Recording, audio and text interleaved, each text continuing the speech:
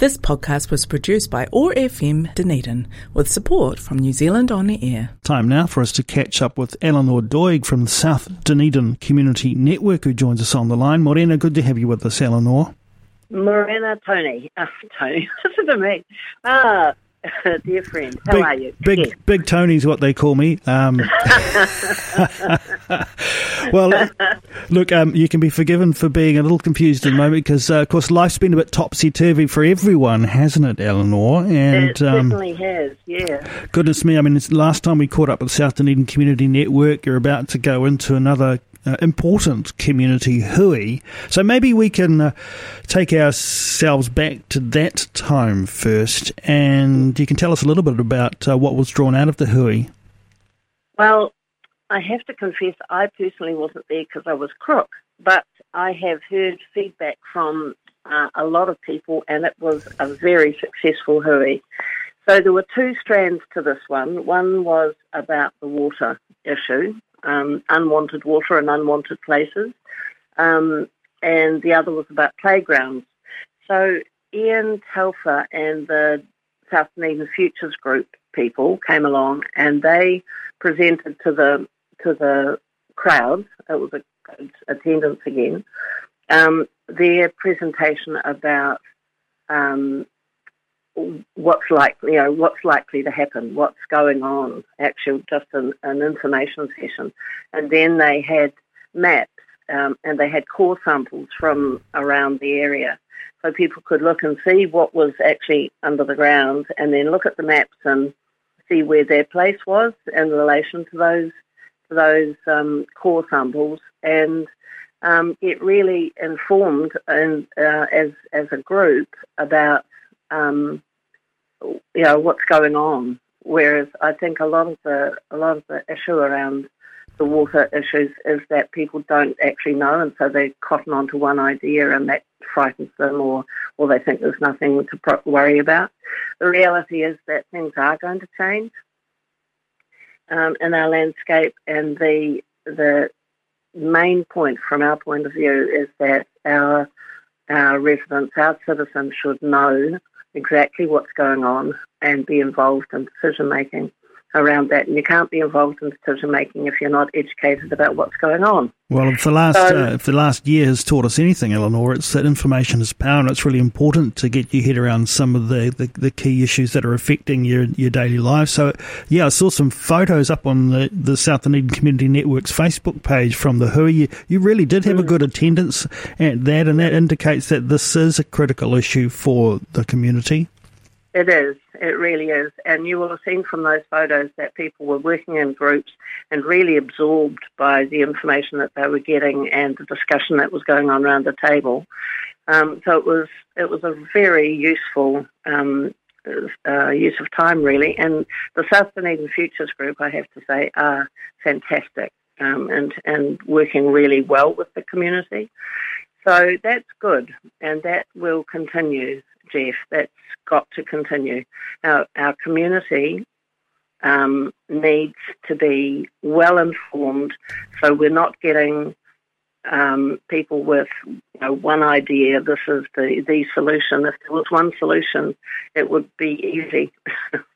The situation is complex, and it's not easy. And so we need to know what those complexities are and understand so that we can be part of the decision-making around what happens. And play areas too under discussion. And play, yes, playground. They've got some great ideas. We've had 60 responses off the Facebook page, and really good ideas gathered at the hui. So that's another one. If people are listening and want to have their say, we're very keen to gather as many ideas of what people want for the playground. So the DCC have produced, they are very keen to do a playground in South Dunedin. We've got the highest proportion of young people and the lowest proportion of playgrounds or play spaces. So Claire Swift from the DCC is working really positively with us, and we will need to get a wide community involvement in this so that we can make it all happen. But I think one of the key things coming out was that they need a skate park. they need a pump track. We need much more adventurous sort of play equipment for all ages. And one of the things that wasn't actually talked about because there weren't that many older people, but we're really keen to have an older person, an exercise route where older people can also do some fitness work.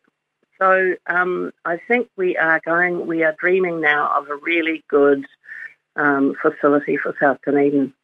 Good to hear.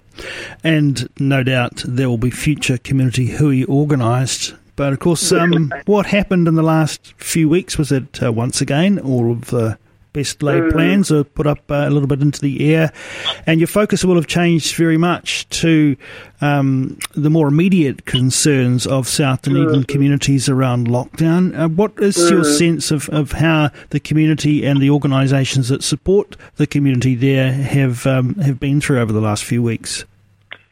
Well, there was a Zoom South Dunedin stakeholders meeting the other day. That's a meeting of people representing the organisations working in South Dunedin.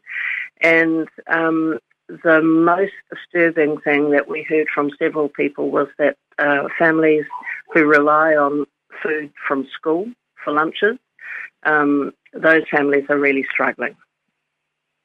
So that schools like Bathgate Park and Caversham, particularly, they were there, and they are trying to meet those needs as best they can.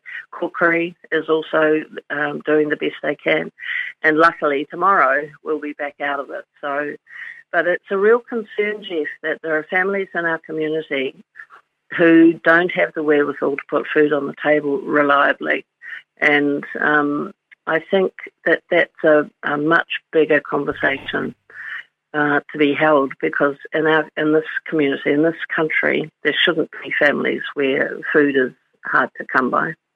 Yes, and this is what we've heard consistently over the last few weeks, of course, is that, as expected, our food banks in Dunedin have been under considerable pressure. There have been periods where the shelves have looked pretty bare at some of our food banks, and of course that doesn't deal with the longer term issue that you're referring to there, but in terms of immediate need, now is the time for those who are in a position to offer something to help restock those banks, because there is going to be continuing need and continuing fallout from the COVID-19 restrictions for many families.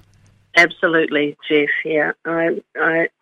It makes me sad, actually, and cross that we don't have a more equitable distribution of wealth, but I won't get into the politics of that.